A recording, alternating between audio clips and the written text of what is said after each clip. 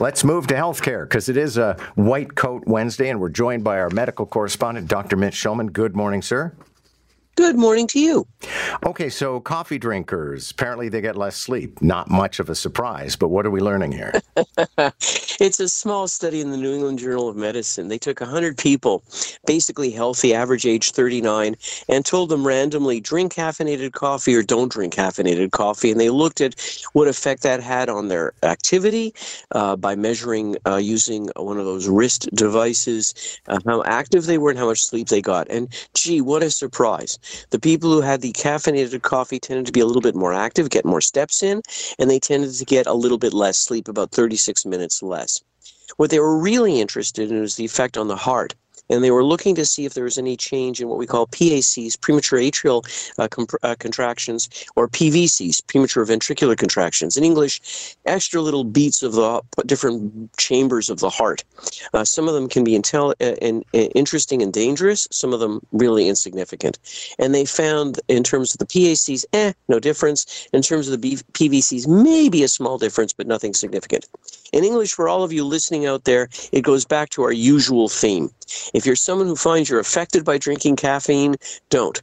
If you're someone who drinks caffeine and doesn't have any problems, don't worry about it. There's nothing here that changes anything in terms of our recommendations in the past. It just sheds a little bit more light. And the key light here is on the genetics. And we've talked about this before. Some people metabolize caffeine very rapidly. Some people don't. The people that rapidly metabolize caffeine are more likely to have the PVCs, those premature ventricular contractions, but not dangerous. The people that metabolize it more slowly, more likely to have problems falling asleep at night and staying asleep. Now, you don't know that. You won't know your type of metabolism. You'll just see the effects of caffeine on you. And so you yourself will be the best gauge of whether you should be drinking coffee or not. Okay, so here's an interesting question. How risky is it to have a chiropractor crack your neck? I have to think quite.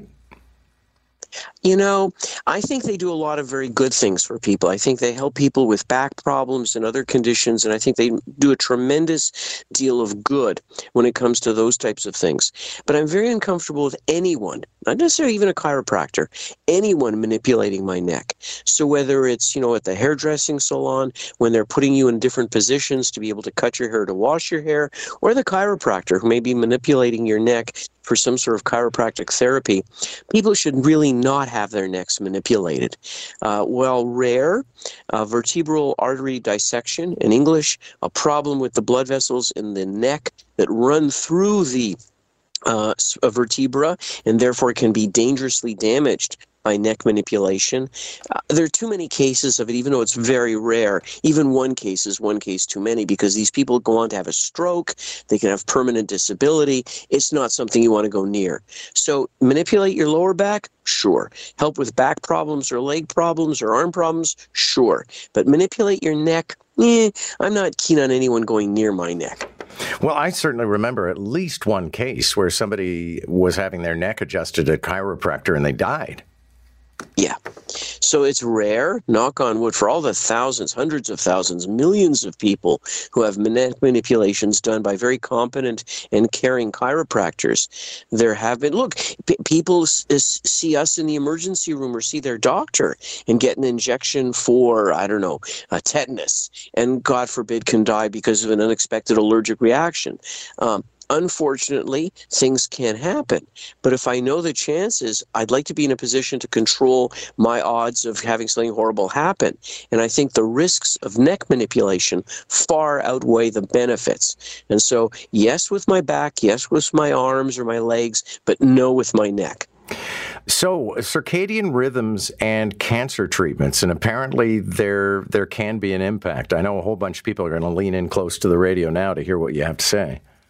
Yeah, and be careful with this because there's so much we don't know about this whole area. And so I'll be the first one to say this is an area that requires a lot more work before you can tell an individual when to time their cancer therapy, when not to do certain things. But there definitely is a rhythm to our bodies. And we've talked about this before. There's a whole field of medicine called chronobiology that looks at the relationship with how we deal with medications, deal with disease, develop disease. There's a number of very interesting studies, and this is all summarized in an article in Trends in Cell Biology. And they basically say, look, if you take certain anti-cancer drugs in the morning and the other in the evening, the combination seems to have less side effects in most people. If you look at when cancer tends to metastasize or spread, tends to be at night. So maybe there is something here without question. But we just don't know enough yet, and it's going to take a while to tease out the details of when should I time this, when should I do that, when is it better for me to have this. We talked in the past about surgery, cardiac surgery, a lovely study out of France showing that you were less likely to have complications from your heart surgery if it was done in the evening or afternoon rather than in the morning. But you can't always control those things, and the difference is so small that to miss out on therapy because you were waiting for the right window or right moment to do it's just not worth that until we know much more about how all this works.